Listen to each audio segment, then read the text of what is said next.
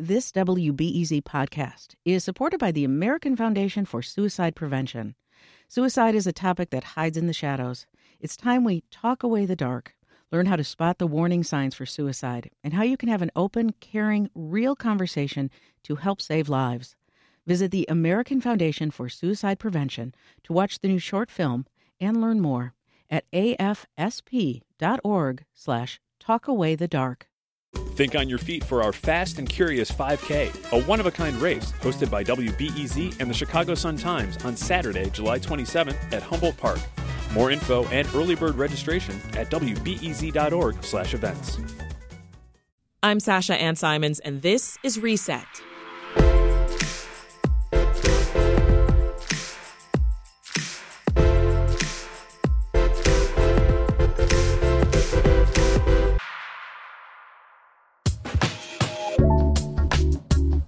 Have you ever dreamed of living on the lakefront here in Chicago? Yeah, me too. I picture waking up to the sun rising over the horizon and seeing sailboats glide by on a gorgeous day. Yep, getting to have those daily views, that would be hard to beat.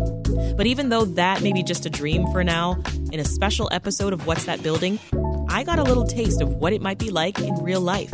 As part of our Chicago Icon series we've been doing all summer, our architecture sleuth took me to 860 and 880 North Lakeshore Drive, two residential towers by the renowned architect Mies Van Der Rohe. But before we got there, we made a little stop a bit north of the gleaming towers. All right, Dennis, good to see you again. How are you? Doing well. Here we are downtown once again. This time, though, we're next to Lakeshore Drive, which is pretty cool. I don't think I've actually walked this particular stretch. We're standing in front of a large brick building, so I gotta ask, what should we know about it?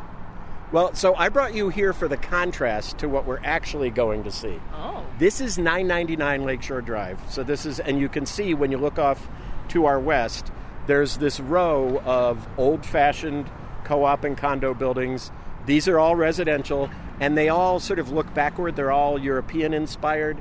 This one at 999 was built in 1912, and you can see the architect is Benjamin Marshall, and it looks like he went over to Paris and brought back a souvenir to put in Chicago. Definitely has a European feel. Also, it reminds me of buildings I've seen in Montreal, too, growing up in Canada. Most of those were also built in a backward-looking era, right? So then a man named Ludwig Mies Van Der Rohe comes to Chicago in 1937. He has also put the world wars behind him. World War II hasn't yet happened, but the Nazis have pushed him and other modernists to the side in Germany because they like the more sort of bombastic kind of art and architecture than these modernists like Mies Van Der Rohe are doing in Germany. So he ends up leaving, comes here in 1937 to teach at what's now the Illinois Institute of Technology.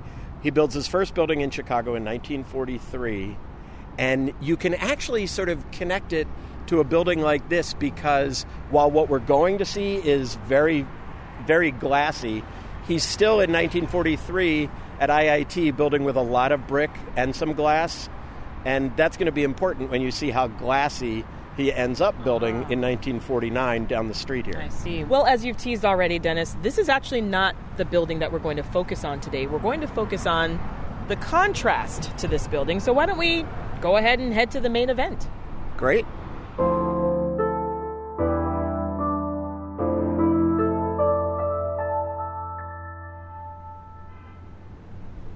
Okay, so Dennis, now we've moved and we're outside of two Mies Van Der Rohe towers. And wow, I mean, this looks very different than what you just showed me a moment ago. It does. I mean, think about the fact we're under this canopy between these two buildings. They're standing up. They're essentially designed to look as if they're floating above the ground, while what we were looking at was very heavy, really met the ground, had a lot of stone. The windows were really the minority of the wall, while here it's the majority of the wall. Right. The whole idea was to build something that was unlike what came before, that feels very weightless, that feels manufactured. You can see it's all steel and glass. I mean, these stilts really stand out as soon as we approach the building. I mean, they just look incredible, and I wonder how this building is even standing. And I think that's part of the conceit, right? Is modernists, not only Mies, but they would put buildings up on pilotis like this because it was meant to make you think we've used a heavy industrial material in a light way. And we're standing underneath the building, technically. Yeah, right? Exactly. We're standing under a canopy that connects the two. And that's actually a good point to make, because these two buildings are at right angles from each other. And one of the things that accomplishes is everybody on all four sides of each building gets windows, gets a view. But there's another reason that they're like this. Mies was working for a developer, Herbert Greenwald, who was using the land of a co-developer, Robert McCormick. McCormick's family owned most of this land. Northwestern University owned a little bit of it. So to make a deal with Northwestern, McCormick had to agree that the people to the west of here would still have views to the lake. So these two buildings are set apart like this to preserve a view corridor. Oh my gosh, I had no idea. Yeah, it's actually... That's actually pretty genius. It is. And it becomes...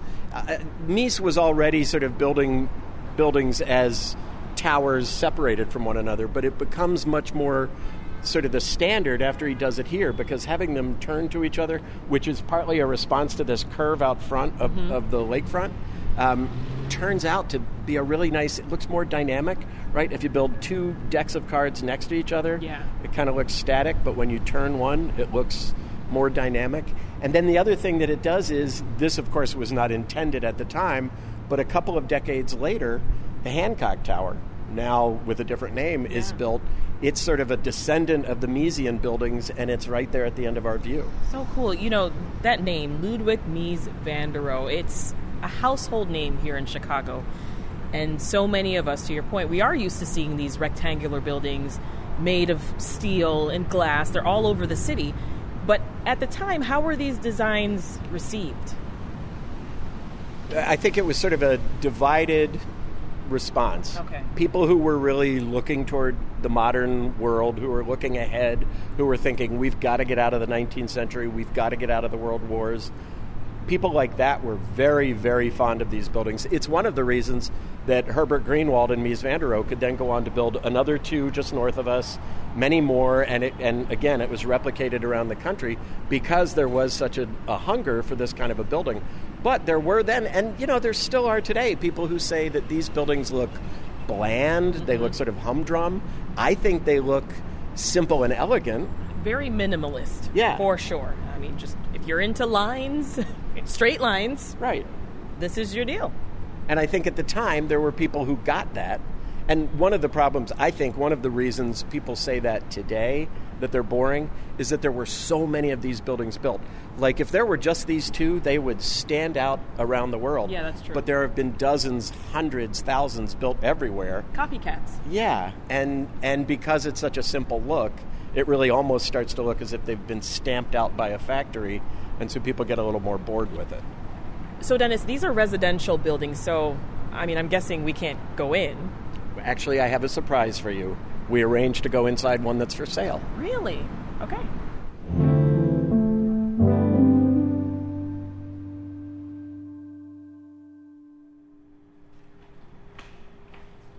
So, Sasha, the reason I brought you up here to the 12th floor is this is where you can really see the effect of those walls of windows. Wow.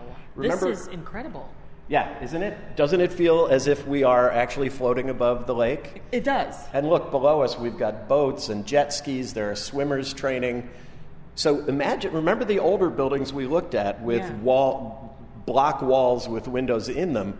You just wouldn't have this experience of the water. I literally feel like I'm on top of Lake Michigan right now. This is awesome. Isn't this amazing? So this is the point. From 1921, Mies was trying to maximize the amount of glass in a building. He designed a building for a competition called Friedrichstrasse in Germany, where he wrapped the building in glass. He called it the skin and bones architecture, the bones being the steel that holds up the building, the skin being the glass. Right. That's 1921. It's a few decades before this, where it's actually actualized. This is the first time people really see that skin and bones architecture he had in mind. And look at the effect of it. It's incredible. And now as we get closer to the windows, I mean, we're looking right down at Lakeshore Drive. Right, but do you hear it? Not at all. Isn't that great? It's on mute. Yeah. So Lakeshore Drive, of course, would have been narrower at the time, wouldn't have been the 8 lanes it is now. But yeah, the idea is you were sitting up here above this busy urban highway looking out at one of the most peaceful scenes there is in Chicago. Yeah, it's beautiful. And so I'm super interested in a little bit more about Van Der Rohe and his intentions here. I remember in a previous episode of What's That Building, you and I talked about the Farnsworth House. I recall that also had this minimalist design as well. And we had another conversation where we discussed briefly the Dirksen Federal Building as well. So, I mean, what was he trying to accomplish with these structures? Well, let's talk first about the Edith Farnsworth House. It's completed at almost the same time as these buildings, and it's essentially the same concept, but in a rural setting. It's about 40 miles southwest of the city in Plano. He's building for a Chicago physician, Edith Farnsworth, a house that is just glass sandwiched between 2 panels, right, ceiling and floor. And here, for several dozen apartments, he's doing the same thing. So the idea is the building disappears and the natural surroundings fill in, whether you're out there on the banks of the Fox River or you're here on Lake Michigan. And then you mentioned the federal building, the post office there, his Martin Luther King library in Washington, so many buildings. Whatever is outside comes in, whether it's other office buildings, people on the street. There's just so much more of a connection to the outdoors. So what was it that you would say about his design that was so revolutionary and so inspirational to other architects? Well, I think it was that idea that you're not looking backward anymore at any of those historical precedents. You're doing something like this that you can only do in a manufacturing age with the steel beams and the glass walls. And we can use this space in so many different ways. So we just mentioned a library, an office building, a rural house, apartment buildings. It's universal space that can be used in so many different ways. And so then it was replicated all over the country and all over the world. And so we're inside this unit at 860 North Lakeshore Drive. I'm curious, Dennis, I got to ask, how much does something like this cost? Well, so we're in a 3-bedroom unit, and we are on the side that has the view of the lake. You would pay less if you were looking into the city. It's this quite one, the view. It is, yeah. This one's priced at $675,000. Oh, that's it? That's it. Just a cool $675. Exactly. Well, I mean, how would you characterize the legacy of Mies Van Der Rohe here in Chicago specifically? Well, I think, like Frank Lloyd Wright, he comes in and creates something that everybody loves, that many, many people try to copy, either well or poorly. And so his name, Chicago's name, Chicago architecture, gets carried all over the country, all over the world. Mies is really, he's a symbol of 20th century Chicago. We were a manufacturing hub. We were booming. We were also very much a city, very much an urban place. And he taught us how to make buildings for the manufacturing age. Well, Dennis, I'm in love. I think I might stay here, but I am loving the fact that you've taken me to all these wonderful places downtown. I do wonder what you have up your sleeve for our next adventure, though. I want to get you out of downtown. Okay. There's another kind of an icon that we're going to take a look at next time. Ooh, I'm intrigued. Can't wait.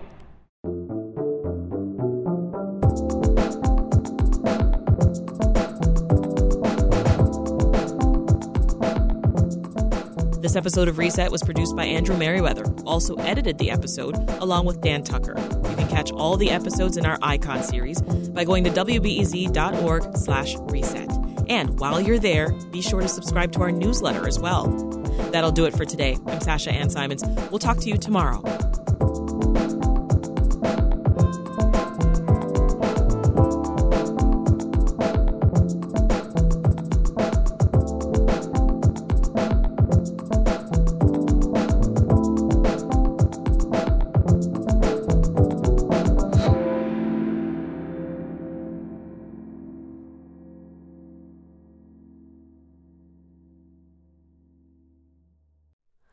Hi, it's Terry Gross, the host of Fresh Air. We bring you in-depth, long-form interviews with actors, directors, musicians, authors, journalists, and more. Listen to our Peabody Award-winning Fresh Air podcast from WHYY and NPR.